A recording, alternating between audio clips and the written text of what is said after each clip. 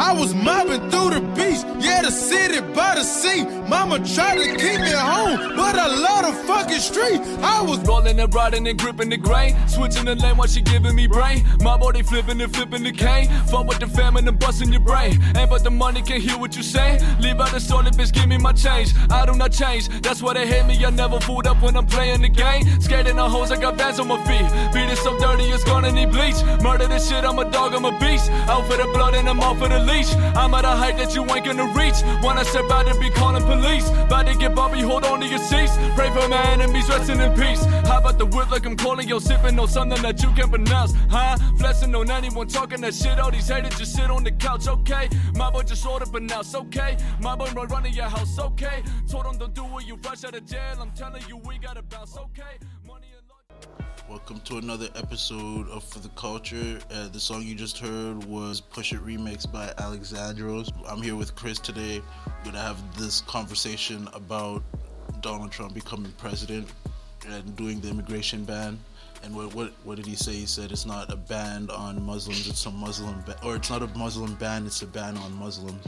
Hashtag alternative facts. Just like, listen, when we talk about these subjects, we've been talking about this for a year now. The fact that he's actually president already bothered me, but my biggest issue when we have to talk about subjects is that you're letting people win. You're letting hatred win. You know what I mean? When you do things like that, every time you do something like that, you cause a revolution, right? yeah. But it's not even the good type of revolution. What he's doing right now is like, oh shit, it's a setup. Everything's a setup. Yeah. Everything is calculated. It's like, yeah, we're gonna ban them. But if they bomb us, they had no reason to bomb us and be mad. He was just creating like a whole new generation of terrorists.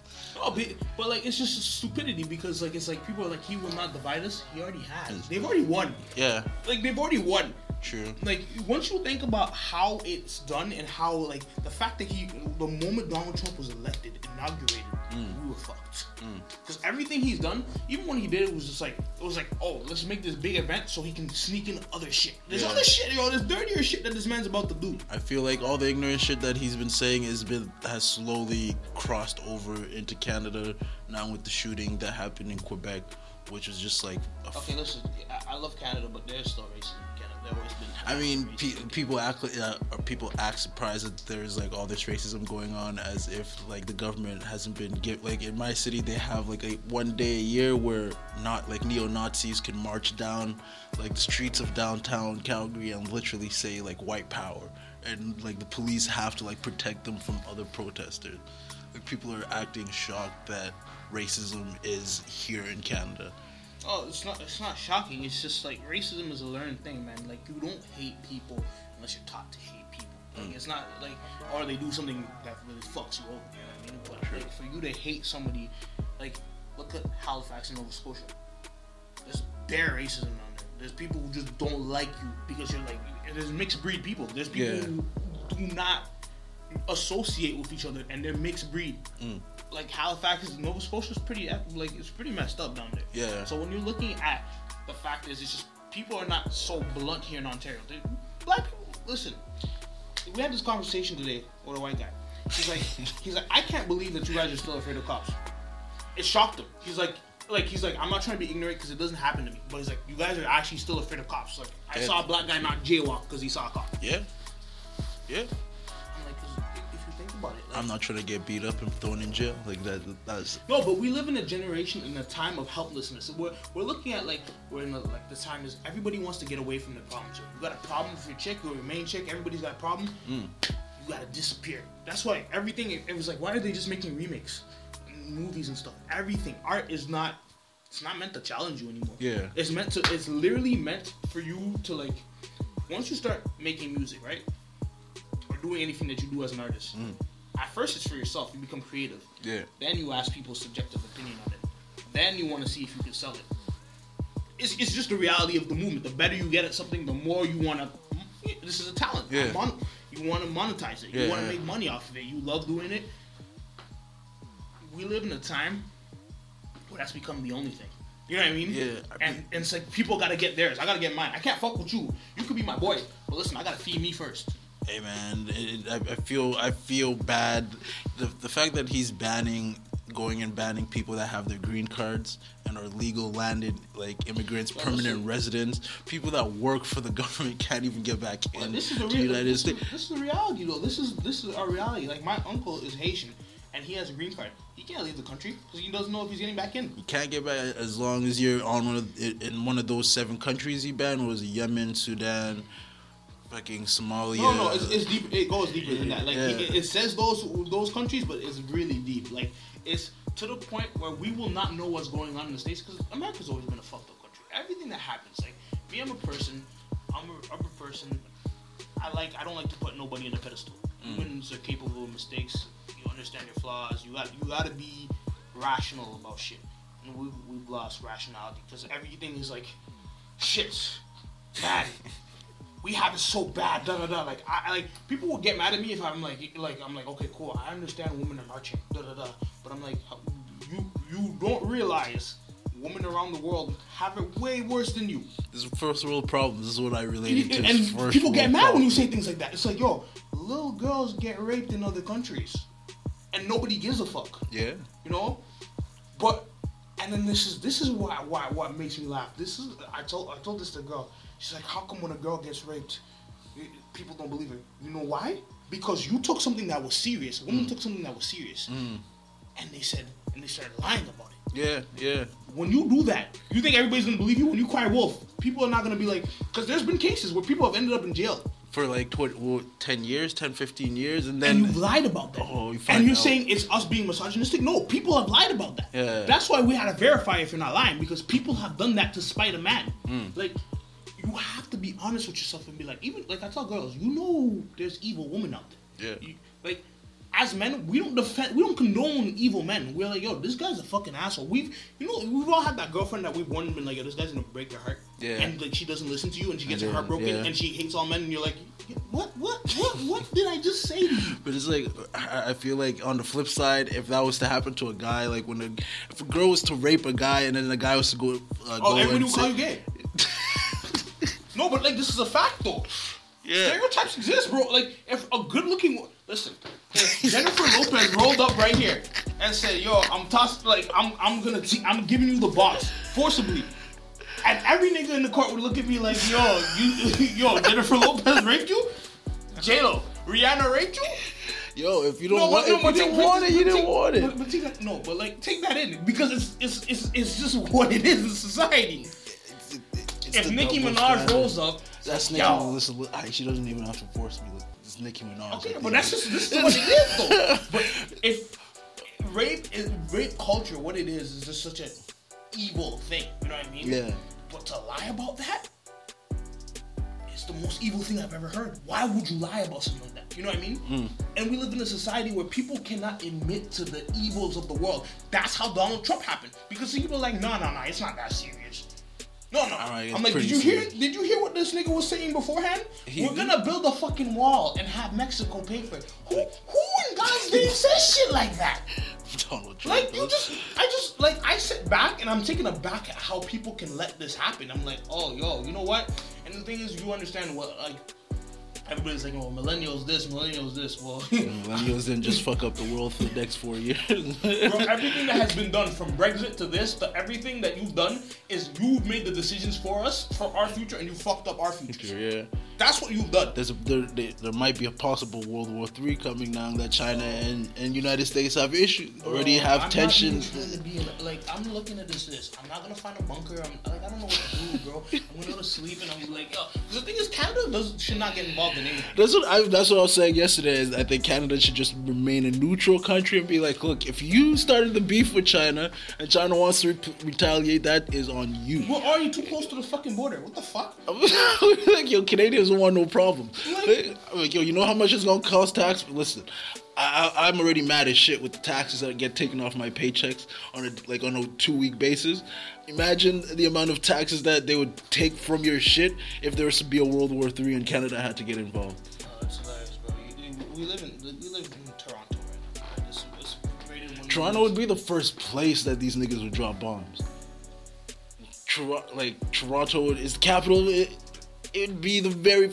Toronto and Vancouver would be the 2 places they aim to drop bombs in. I can promise you that.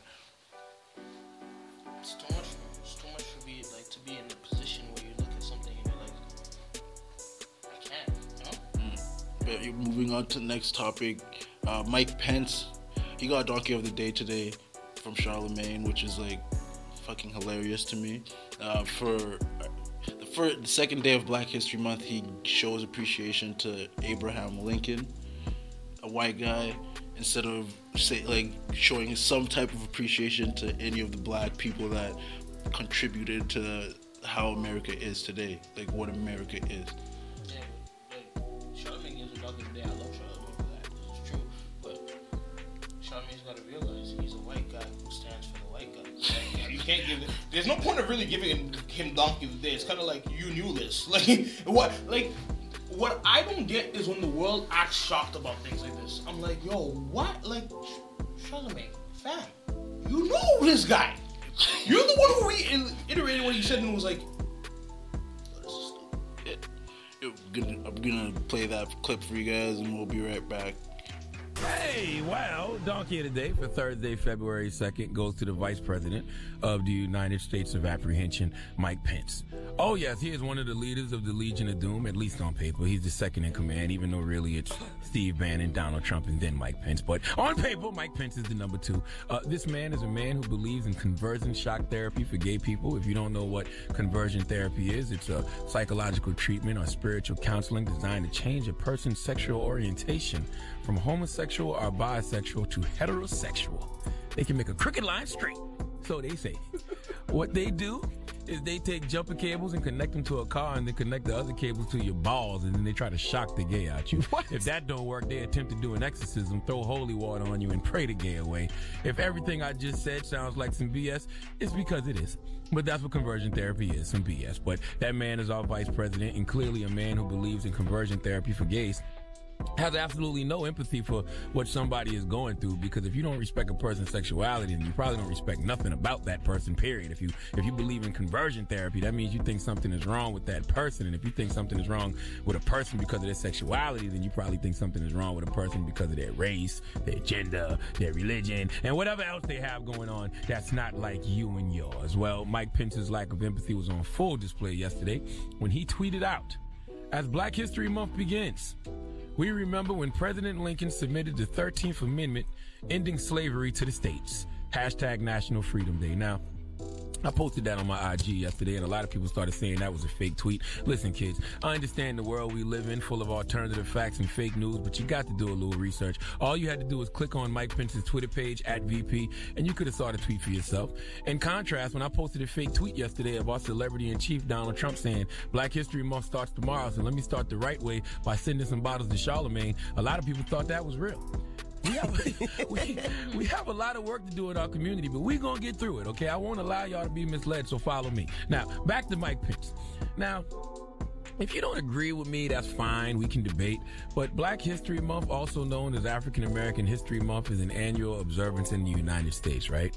Also in Canada and the United Kingdom, if I'm not mistaken, okay? It's for the remembrance of important people and events in the history of black people. Okay, all right. National Freedom Day is a United States observance on February 1st, honoring the signing of the 13th Amendment by Abraham Lincoln to the U.S. Constitution. President Lincoln signed the amendment outlawing slavery on February 1st, 1865. Now, correct me if I'm wrong, but I feel like these are two totally different things, okay? Right. All right, Black History Month is a time to praise our best and brightest. It's about learning about us and teaching about us. It's a celebration. Last thing we need is Mike Pence at the beginning of our month is a reminder that we used to be slaves, okay? We know this already, all right? The reason you want to keep reminding us of slavery is because you want us to never forget that's what we were, and more importantly, you want some of us to still feel like we are there. That's why Hollywood has no problem greenlighting a slave movie, because they love to keep the image of us being oppressed and victimized fresh in our mind, okay? That's why the greatest slave movies ever, in my opinion, was Django and Birth of a Nation, because Django and Nat Turner refused to be victims. One was fiction, one was non-fiction, but the story of revolution and liberation is all the same. Don't fall for Mike Pence's BS. I don't care what nobody said. That was a strategic tweet meant to keep their foot on our necks and remind us of what he would still like us to be. Please give Mike Pence the biggest hee-haw, please. All kinds kind of things you can talk about during Black History Month. Right. All kind of people you can celebrate. You don't have to keep that harsh reminder of slavery fresh on my mind, sir. Okay? And listen, don't let that devil rain on our parade. Black History Month is a celebration. I don't like talking about problems without talking about solutions. I was actually building with Angela Rye. Drop one of the clues bombs for Angela Rye. I was building with her yesterday, and she had a great idea. You know the movie Hidden Figures? The story of Katherine G. Johnson and Dorothy Vaughan, Mary Jackson, the 3 black women who worked at NASA. We didn't know that story. So what we need to do every day during Black History Month, and even when it's not Black History Month, is we need to focus on a hidden figure. You know, a hidden figure. Find all these stories that we don't know about. A hidden figure from your state or your city, your town. Like a black person who contributed to the community, did great things that we may not know about. They teach us about Martin Luther King Jr. and Rosa Parks, Harriet Tubman, but we know about them. But what about those hidden figures, okay? We need to see that to remind ourselves and the Mike Pences of the world that we are and have been more than slaves. All right. Yeah, so you should do that on your Instagrams and social media and stuff. And you can thank Angela Rye for that one. We're back. Man, I thought that was funny shit. I was listening to that this morning, and I agree with everything he says. Like at the end of the day, I get it. You're the vice president. You stand for the white guy, but it's Black History. Like at least say. Since when the fuck is he supposed to give a fuck about niggas? Yeah, What's his name again? Mike Pence, I think. Mike Pence is meant to build a fence for the niggas and pull the triggers and not give us back our 40 acres. Oh man! And speaking of Black History Month, Donald Trump changed Black History Month to African American History instead of Black History Month, and people are upset about that. Yeah. Like a lot of black is simple. Black is straight to the point. This is I am.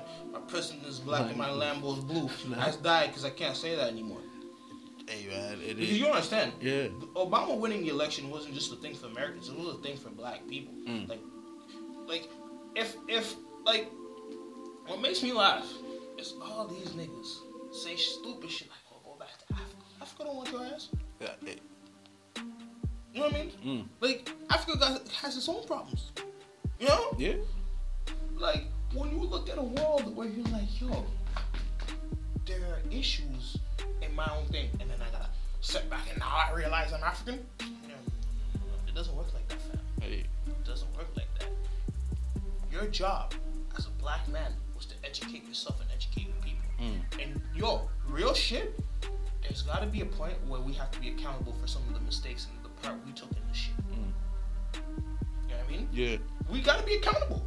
We talk about gang shit, we talk about all this stuff, and it's a part of our lives, I get it. But we gotta be accountable. Donald Trump wants to send like the army to Mexico. He's threatening to send the army into Chicago. I'm like, okay, I don't get how. I don't know how that's gonna play out. I put my money on Chicago, like the Chirac kids. Like you gonna send in? You gonna send in an art? You think any of these kids give a fuck? Like, do you honestly think they would give a fuck? That's the smartest thing. If they don't give a fuck, then they don't care to die. Exactly. And they're gonna run up to these officers. But officers are gonna lose their lives. What is the best way to kill? Like, if I come into your place, right, and I want to kill you, and I come up to you, and you could preach self-defense all you want, but you tried to kill me now. This is legal jargon. Doesn't matter if you get self. You can still go to jail for self-defense. You know what I mean? Yeah. That's the beauty of the world we live in. That's fucked up. So if somebody tries to kill me and I kill them, their family could be like, "Yo, listen, we're gonna put you in the court." I'm like, "Yo, he came after me. What the fuck?" Yeah, it's true. That's what's happening. That's the most intelligent scheme. Farrakhan said this like 4 years ago. Farrakhan's like, they're gonna come into Chicago. He's like, yo, watch what the fuck is gonna happen in Chicago. Farrakhan called it on everything that was holy. It's the worst thing when somebody calls something. You know what's trippy about Farrakhan is that he said that God told him that like Americans are going to suffer unless if they repent from their sins, and I guess this is what he meant by Trump getting into power now, and the whole world is like flipped upside down. It took a week. It took to fuck up everything. It took a week for everybody to realize, yo, this shit's real. Like, people are taken aback. They're so shocked. Yo, and I know you're gonna love this topic. Is Meek Mill broke up with Nicki Minaj, and picture popped up on like Instagram and social media of Nicki Minaj and Drake. and Lil Wayne in a picture. First, there's a picture of Drake and Nicki Minaj. Can we stop talking about Drake? I don't like him anymore. No, listen. I the thing with me is I'm a logical thinker, and I admit when I look at both sides of the coin. I feel bad for Mickey deleted his Instagram. Like I feel bad. I don't feel bad for him. I feel, first of all, I'm already at the stage where I'm looking for. I want. Where's he gonna go next with his career? Like that was. Oh, you're finally realizing this now. I'm so mad. Now it's open your eyes. When I was telling you this shit, and you never. I'm so mad. I'm actually so mad. I'm mad for me. Just say it now. Chris was right. No. Chris was right. I refuse. Chris was right. Just say I just feel. Like, I'm like, damn. She has new music coming out with Major Lazer and Party next. She has new music coming out with Drake soon. It's a rap. Like, I'm tired of hearing out. I just don't care anymore. I don't know what it is. I'm not impressed by anything that they can put out now. Like, I don't know what it is. Like, I'm from I'm girls kissing girls and Nicki. That was my Nicki. You know, I grew up with Nicki when she was with Gucci. Like girls kissing girls, me her. Like that's my hood shit. Yeah. And then like Pink Print was actually pretty solid. It was a more of an emotional project. There was emotion put into it. But I grew up on that Nicki. So like, I just don't I'm like.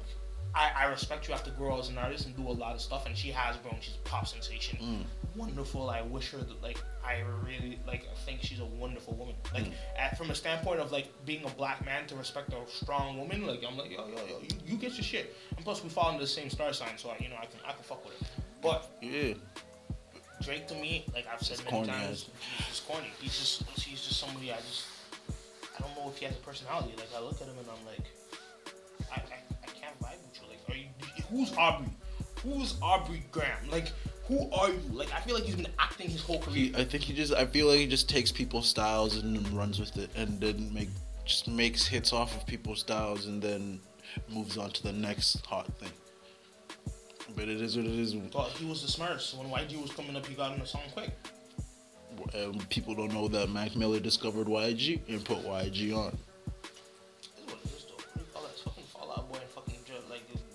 Heroes fucking just trying to discover fucking Tiger, bro.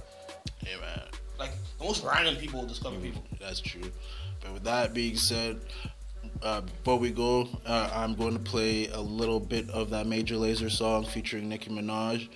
And before that, Chris, is there a moral to this story? A moral to the story of what, Nicki Minaj and shit? Moral to this whole Donald Trump thing. What is something that you could tell people to get people out of their feelings? It's your fault. It's true. It is their fault, you know? Because they saw it happen. They didn't get themselves educated. This should never have happened. Never. He shouldn't have been even allowed to run, you know?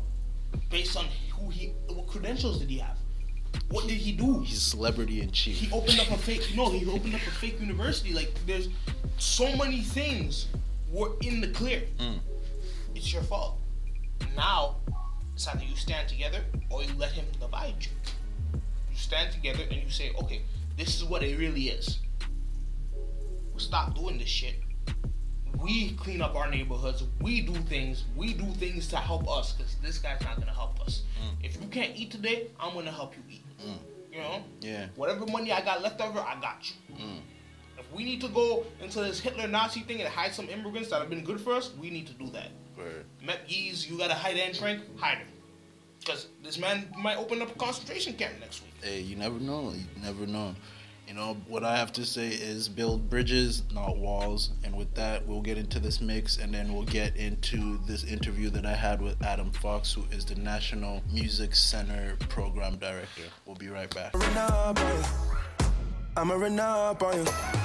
I'm a run up on you. I'm a run up on you. I'm a run up on you. I'm a run up on you. I'm a run up on you. I'm a run up on you. I'm a run up on you. I'm a run up on you.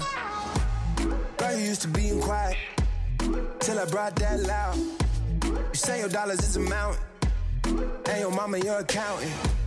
You watch your figures, you a big deal. Got your Fresh Prince and a big wheel. Polo mink coat, that's a big kill. Put you on a phone like a windshield. I'll admit I'm wrong, but I know that you gon' come for me, yeah. Never gonna not hit that. Your loving is just to me. And every time you hit my phone, you say you need company. I'm a run up on you. I'm a run up on you. I'm a run up on you.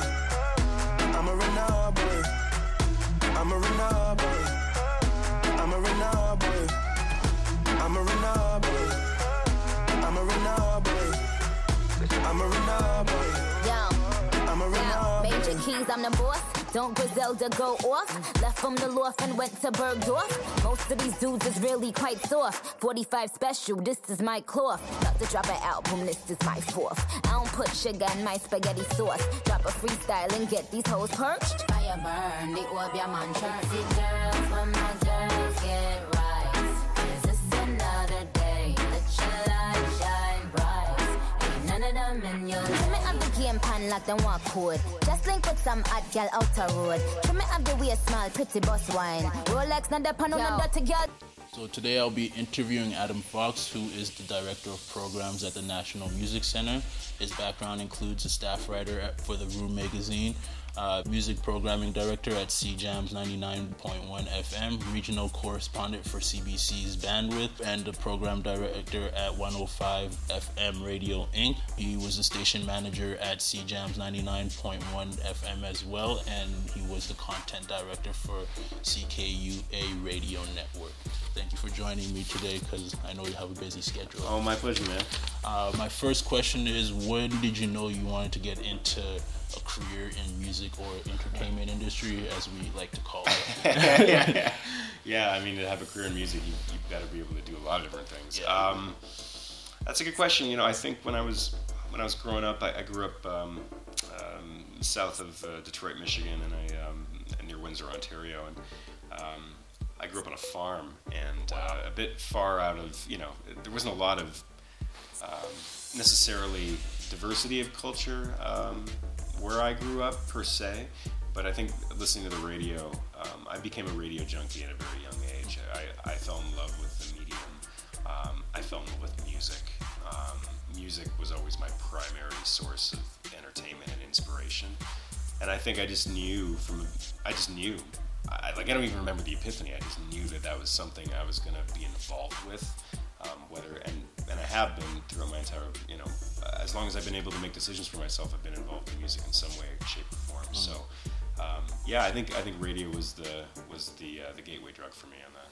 A lot of the people I've met, like a lot of the executives and presidents and stuff that I've asked that same question, they all kind of give me they all come from a very weird background. Like, I interviewed the president of Pop Guru, and he comes from like a super small town somewhere in Halifax, which is he's just basically the same thing. He grew up out in the middle of nowhere, and he found band members, and that was his start into music. So I think you see that, look at a city like Winnipeg. It's a larger city, by Canadian standards, but it's kind of remote. It's kind of, you kind of have to make your own thing happen, right? And I think it's the same when you grow up in a small town and you grew up in a remote area. Music and culture, you kind of have to make your own. Because nobody else is going to bring it to you. There was less of the music culture growing up here in Calgary. I think I got lucky because of the Boys and Girls Club, more or less, as I was getting into trouble and all that, and I think I happened to stumble onto the Boys and Girls Club, and I wondered what it was, and I walked in, and they used to do a whole bunch of programs and stuff like that at Trouble Youth, and they kind of got me into the whole music thing, and I guess it was I won't ever look back from there or from that point onwards. So. Yeah, no, I think that's a good point. I mean, I started playing in bands and writing music and in an organized way when I was 15, I guess. So right when I kind of began high school, and I think doing that was really important, not only because it gave me a passion and it forced me to have some discipline to learn an instrument and and B, to play well with others. You know, it forced a kind of social integration that I think was really valuable. And certainly those are some things that we outcomes that we at the National Music Center hope to realize in program participants, programs like Jam Club, where we want kids to be able to come here and have similar experiences. I actually want to speak about Jam Club. Where did you guys kind of come up with that idea to have kids come in here and to kind of just develop their musical aspirations from such a young age? Yeah, I mean, the program that we have today evolved from just a really excellent grassroots program called Guitar Club that some local folks, Mike Good I agree. I think there's a lot of potential in a city like Calgary and in a province like Alberta. There's a history of musical support here. Like the festival scene is so strong. There are so many independent music clubs. There are tons and tons of great micro scenes in both of those cities. So I think we certainly hope that the National Music Center can be kind of a foundational hub for music in the province and hopefully in Western Canada as well. Nice. Who gave you your first radio job at CJAM's 99.1 FM? And who gave me my first job? I guess it was Christian Gagne. He was the station manager at the time. The previous music director had departed, and I was just volunteering there. I was an undergrad student studying English literature, and I loved the culture. I loved the vibe of the place. I was aware of the station because as a local musician, I would listen to it because they played music that I'd like to hear. And I just started volunteering, doing data entry for their vinyl library, which they were trying to load up digitally, bring it into the late 90s. So that was kind of my first shot, I guess, in the early 2000s, and then about 2003 I was hired on, and I thought, wow, it's amazing. I get to listen to records and they pay me money for it. Wow. How did your time there help shape your career over time? Well, I think it helped shape my career in a lot of ways. I mean, from a career perspective, it gave me a chance to manage people, to work, to kind of coordinate volunteer work, to manage programming staff, to train, to work at developing my own radio skills and kind of translating those skills for other kids, and not only kids but members of the community.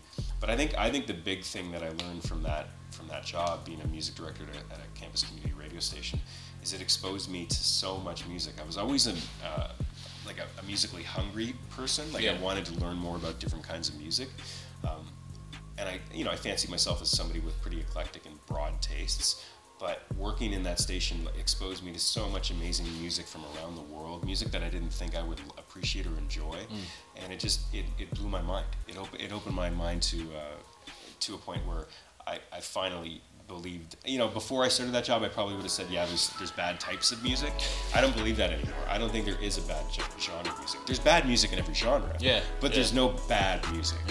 What was the song or artist that kind of or changed your, ideas of good music versus bad music, and what good and bad music is? I don't know. I still think that happens on a daily basis. I mean, there was a time when I thought country music was just something my grandpa listened to. It was whatever. But then I heard a guy like Townes Van Zandt and Steve Earle, and that changed my perspective.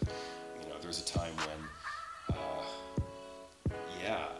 where I didn't think, quote unquote, world music was something that I would appreciate. And then I heard Nusrat Fateh Ali Khan sing, and I had my mind blown. So I think it's still happening. I mean, there's still music that I'm getting exposed to, and new genres of music that are evolving that I'd never heard before. And so I think staying open,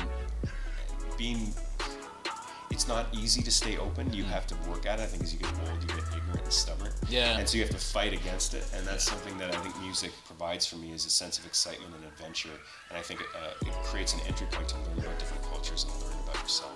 It's funny because growing up in Calgary, everybody kind of, especially when I got to Toronto, everybody kind of assumed that you would be into country music, which I like at the time. I guess I wasn't. Growing up in Calgary, I wasn't that big. I used to think country music should stay on that side, and I'll stay on the opposite side. Right. But I guess kind of growing into like the whole music scene, I don't know who played me like as funny as it sounded, like a Blake Shelton song. Yeah. I don't know who played me. I forget which one of my friends played me that specific one. Yeah. I believe it was like one of the girls that I used to hang out with here. She's like, before you start judging. Yeah. Check this out. No, yeah. That was kind of like, okay. Yeah. I was like, okay, that was like, country music isn't as bad as it seems. Yeah, everybody's got their preferences, and no one's preference is wrong. You know, that's the great thing about art, is it's totally subjective. Like, we decide what we like. But I think if people open their ears a little bit and just let down some of their guards, they can appreciate, you know, there's so much. And there's so much out there that hasn't been heard. Yeah. Now, as the music programming director, one of your responsibilities was to coordinate and schedule interviews with touring artists. Who was the most memorable artist that you met throughout or some of the most memorable artists that you've met throughout your career? Yeah. Well, I mean, you know, when you're working in campus community radio, you get a lot of cool indie acts that come through, and they might be artists that you totally admire and love. And certainly I had some awesome moments doing that. Although I would say, you know, in the last half decade or so since I moved to Alberta, it's funny. I mean, I've met so many more high-profile artists just due to the work that I'm doing. But I would say I think one of the best encounters I had with an artist was with an artist named Betty Levette. Do you know who she is? She's from Detroit, and she kind of grew up in the shadow. She was almost a huge Motown star for Motown. Really? During that era. But she had it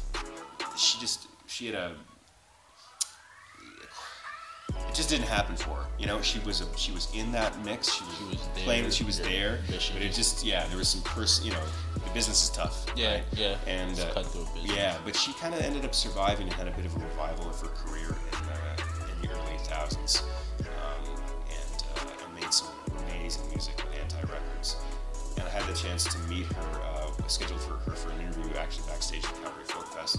And at the time I was kind of I was missing home, and growing up just across the river from Detroit. I mean, I grew up on that music. I grew up on hanging out in that city, and I was feeling a bit nostalgic. And I just mentioned, you know, we started talking, and she's like, you're from there? She's like, I miss that place so much. And she started crying, and I'm backstage, and I miss my family, and I start crying, and we start hugging, and I'm just like, oh man, this is a pretty crazy experience. But that's up there for sure. But yeah, I think meeting Rush was a career highlight for me. One of my teachers actually also managed Rush, which is because all the teachers all my professors, I should say, all either still work in the, or all of them still work. I shouldn't say still work, but all of them still currently work in the industry and have either managed some of the biggest acts or were involved in that circle. So they always tell us stories about like Rush and stuff like that. Like we've gone to see a lot of, I guess they've played videos and certain things for us, and like it's one of those more interesting things. Where I actually didn't know that Blue Rodeo was like one of the biggest Canadian music acts. Yeah, they're huge. Yeah. Until I got to that school and they said like, but that was probably one of my cooler experiences so far. You also held the regional correspondence position for bandwidth on CBC. Where one of your responsibilities that you held there was to interview like artists. Do you have any favorite interviews that you can like tell listeners about? No, I mean for that position, it was really about trying to connect CBC audiences to local music scenes. And so for me, my job was really to try to connect, to tell stories about local and regional artists. And we covered a local band called the Golden Hands Before God Conducts Magical. It had a really long name, so I was trying to explain how their long name worked and what they did. So that was always fun for me too, is just getting a chance to promote maybe under-recognized or obscure local and regional talent, and that's something that I really enjoyed doing. Now, how big is the folk music scene here in Calgary? The folk music scene in Calgary? Oh, it's huge. I think in Alberta in general, it's got one of the strongest roots. I didn't even know that. Yeah. I actually did not even know that because they talk about like folk music is big in Toronto, but I don't even understand how like it goes under the radar in Alberta and Calgary. Yeah, I mean, we'll look at the folk festivals here. I mean, you got two of the stronger music festivals in the country here in Edmonton and Calgary, and there's no question. I mean, there's a circuit of kind of local and regional promoters that promote folk music. You've got folk music clubs, independent folk music clubs, especially in Edmonton, really strong. Yeah, folk music. I think there's just this. Yeah, there's always been a lot of roots music. In some ways, I think that it's a misnomer that there's a lot of country music that comes out of Calgary. I think, but I don't think there's anywhere near as much country music as there is folk music. Folk and roots music. There's just a ton of it. I actually did not know that until now. Yeah. Learn something new every day. That's right. One of my favorite facts about you is that you coordinated the fundraising initiative, including annual pledge drive, which increased its revenue streams by like 40%, which is like, that's super impressive. Yeah. How did you influence that annual pledge drive, and what did you gain from that experience? Yeah, I mean, it's going back a bit, but the reality is when you work in the not-for-profit sector, when you produce content that people can get for free, you have to remind them of why their support is really important. And so I think the thing for me is really one of the keys to success for me in my work has been is communication, and ultimately what you want to do is communicate clearly with your stakeholders, with your network, with your people, and engage them and remind them of why they value what it is that you do, and remind them of what their job is to do to support that. And so I think it was just about communication, clarity, reminding folks and entertaining them too, reminding them that this is something they love to do. It makes them feel good. So yeah, I guess that was probably the success of it. I mean, in this new organization that we work at, that I work in here, fundraising is still something that's a perpetual job. It's not just the job of people that work in our development office. It's everyone's responsibility. And so I would say I learned a lot of things at that position that I'm applying today. We do a lot of grant writing here.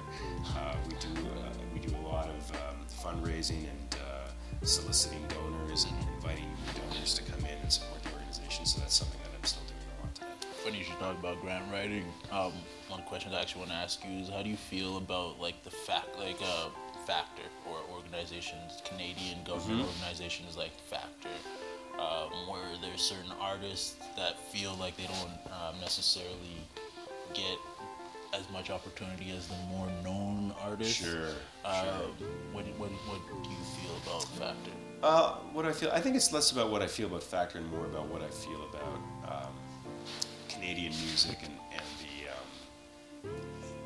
and some of the mechanisms we have to support Canadian music. If you survey different countries, you'll find different modes of support. I would say Canada is well ahead of a place like the United States. We have a lot more avenues for artists to find money to support things that they want to do. But at the end of the day, you're not going to have unlimited amounts of cash to do things.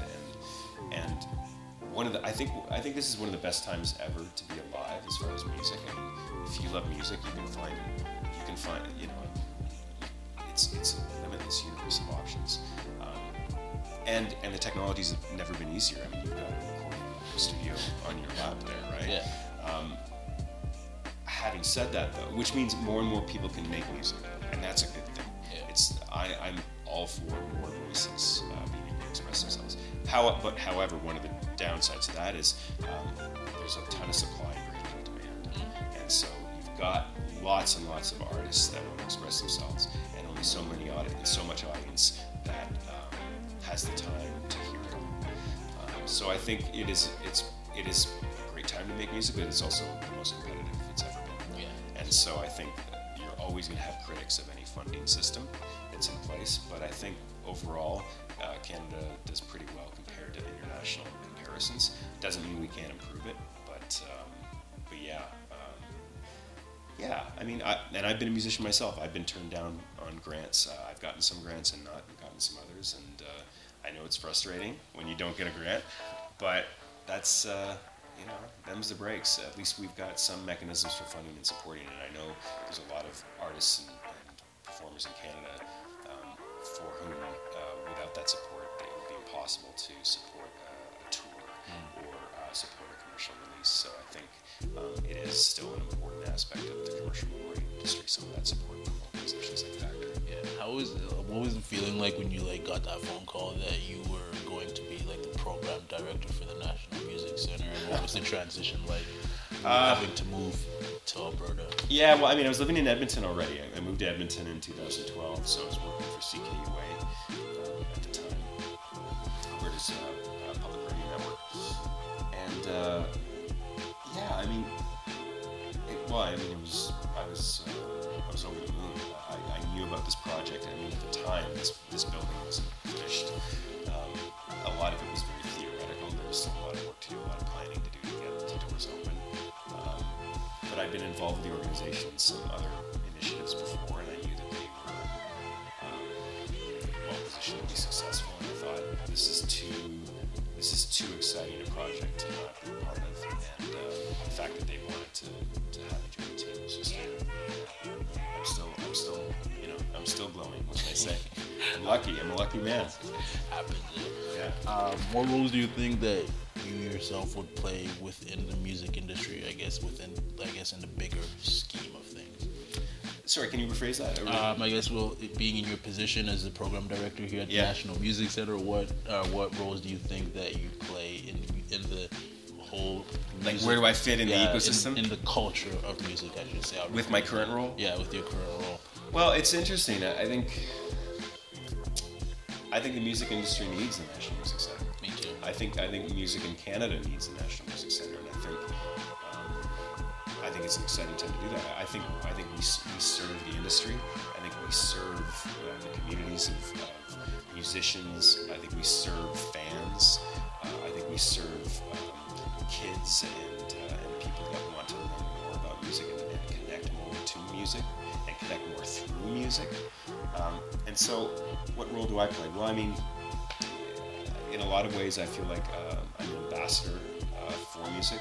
I think I get to serve as a conduit for music. My job is to kind of reach out and develop partnerships with industry and artist communities and music communities to help tell their stories.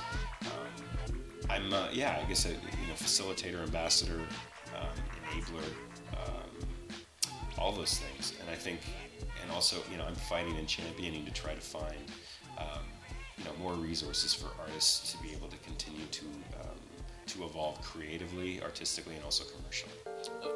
What effects have you seen so far that while the National Music Center has been open? What effects in the music scene in Calgary? What effect have you seen it give to the city? Yeah, that's a good question. I mean, certainly, I think we've given something, from a purely economic standpoint. I think we've really helped anchor the East Village here. I think this organization is creating an attractive destination for tourism. Yeah, definitely. I think there's going to be lots of cascading economic impacts for Calgary and for regional commerce because of that. I think locally, we're providing opportunities for artists. A lot of our programs, we pay local and regional artists to come in and perform. Our Jam Club, for example, helps not only the kids that come and enjoy the programs here, but it also helps employ local musicians and educators. So there's outcomes there. We've hosted an artist manager boot camp in collaboration with Alberta Music, Coalition Music, creating opportunities for artist entrepreneurs and budding artist managers to learn more about the industry and the business. So we're creating opportunities for people to develop those skills. Through our Master in Residence program, we bring in high-profile Canadian talent, whether they be songwriters, lyricists, arrangers, producers, music industry professionals, lawyers, whatever. chance to work. We get emerging artists a chance to work with those artists and learn a lot from them. So that program, I think, is providing incredible benefits to the artists that take part. So, I think there's a lot. I think we still hope to grow and continue to expand. We foresee a time when there will be, 250 shows a year. Where our performance hall and the King Eddie stage are active, vibrant places that are featuring music around the clock. Where we are seen as a place that not only has a lot of opportunities for people to experience live music, but we're boosting the local music and regional music scenes because these artists are having great shows here. They're encouraging people to come out. More and more people are coming out to see live music and valuing live music as a really important entertainment option. So I think, the sky's the limit as far as the outcomes we can have. I think right now we're still getting our feet under us, learning the spaces, learning what works and what doesn't. But I think we've seen some great outcomes, but there's still so much that I want to see us do and expand those outcomes for lots of different folks. I actually wanted to ask you this earlier, but who, gave the idea to kind of include the national landmark here in Calgary and encompass it into the National Music Center? Hey, the National Music Center is the brainchild of our leader, Andrew Oscar.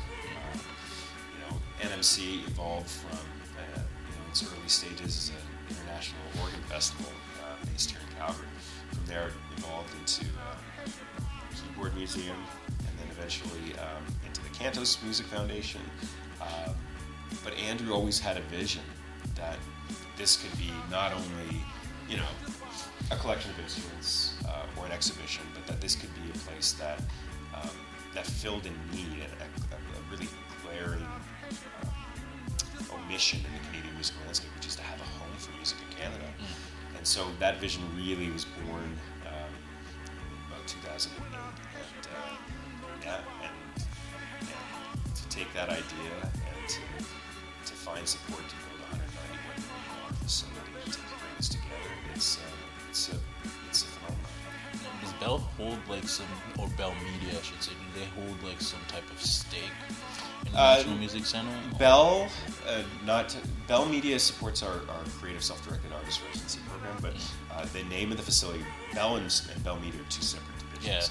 Yeah. But Bell is the naming sponsor for the facility. That's why it's called Studio Bell. Yeah. So we have a multi-year agreement with them for the naming of the space, and they're an important partner for us because A, they helped us build this thing, and B, they share a lot of the same goals as far as connecting people with media and music, and they've been a great sponsor for us, not only from the capital side, but on the programming side too. That's really cool. Now my last question that I want to ask you is, what advice would you give to both students or anybody that's pursuing a career in the music industry? Ask yourself why. Why are you pursuing a career in music? What is it about music that you love? I think that would be first and foremost, because it's not an easy industry to work in. It demands a lot. It asks a lot. It's hard. You will go through periods of underemployment and unemployment. But if you love what you do and if you're passionate about it, I would say just keep at it. I think those that survive in the industry and that are able to come out and do so because they've got a lot of different skills and they can apply them. Because you have to do different things at different times. Some of the most successful musicians I know that are actually working in music directly, they're producers, they're songwriters, they are strong instrumental artists. So they can produce a record, they can write the lyrics, they can promote it, they can go out on the road and tour for 6 months, they can come back, they can record a commercial jingle session. You need to be able to wear a lot of different hats or really, really specialize and become the best in the world at one thing. If you feel you can do that, then just focus. But if not, learn a few different things because you're going to have to do a few different jobs to stay alive in this industry. Thank you, man. I appreciate that. I actually agree with that. I agree because before I left Calgary, I had to figure out what I want to do in terms of a career. And I was more or less one of those kids that would talk to their friends about like every aspect of the music industry, like up to a point where your friends would just be like, turn around and be like, we don't care. Yeah, dude, stop talking. So like, they got to a point where I thought I knew a whole bunch of producers and artists and whatnot, and they're just like, go do the music, you should take that music school route and see what you can do with it. Yeah. And I guess I'm here now. So. Yeah. I would say, focus on your strengths.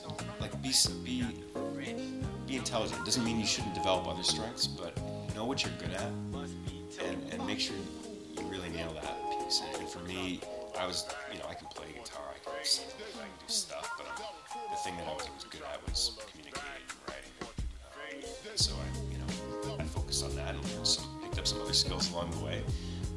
And manage your money. I can't stress that enough. Yeah. Save your cash. If you make some dough, put it away. Salt it away. Yeah. That's a lesson I wish I would have learned when I was younger. yeah, definitely. That's something that my mom always drilled in me, but I always seem to forget sometimes. Well, you see a hot pair of headphones. Yeah. You don't need it. You can make good with a lot of other stuff too. Exactly. Yeah. Exactly. $500. I don't know if sometimes I'll regret it and walk into Walmart and just spend $500 on the headphones without even thinking twice, and then kind of regret it afterwards. But yeah, it lasts you 6 years. Well, yeah. I mean, buy once and buy smart, but don't buy all the time. Exactly. Thank you again for joining me again. My pleasure. Yeah, cheers. Thank you. And that is it for today's show. A big thank you to Adam Fox for making time in his busy schedule to chop it up with me. A big shout out to my co-host Chris for joining me every other week. Shout out to Alexandros. His Push It remix was the intro song to today's episode. You can find him on Instagram and on SoundCloud at AlexandrosV. That is spelled AlexAndrosVEE. A big shout out to my new favorite Toronto artist right now. His name is Patrick. That's spelled Patrik. His record Gangster Hippie will be played at the end of today's show, so please stay tuned for that. Guys, in the spirit of Black History Month, I will leave you with some Black Canadian history instead of a quote today. So, until the next time, I am your host Remy, and this is For the Culture. Richard Pierpoint was one of thousands of black loyalists who won their freedom in the American Revolution. 30 years later, at the age of 68, he petitioned for an all-black unit that would defend Upper Canada during the War of 1812.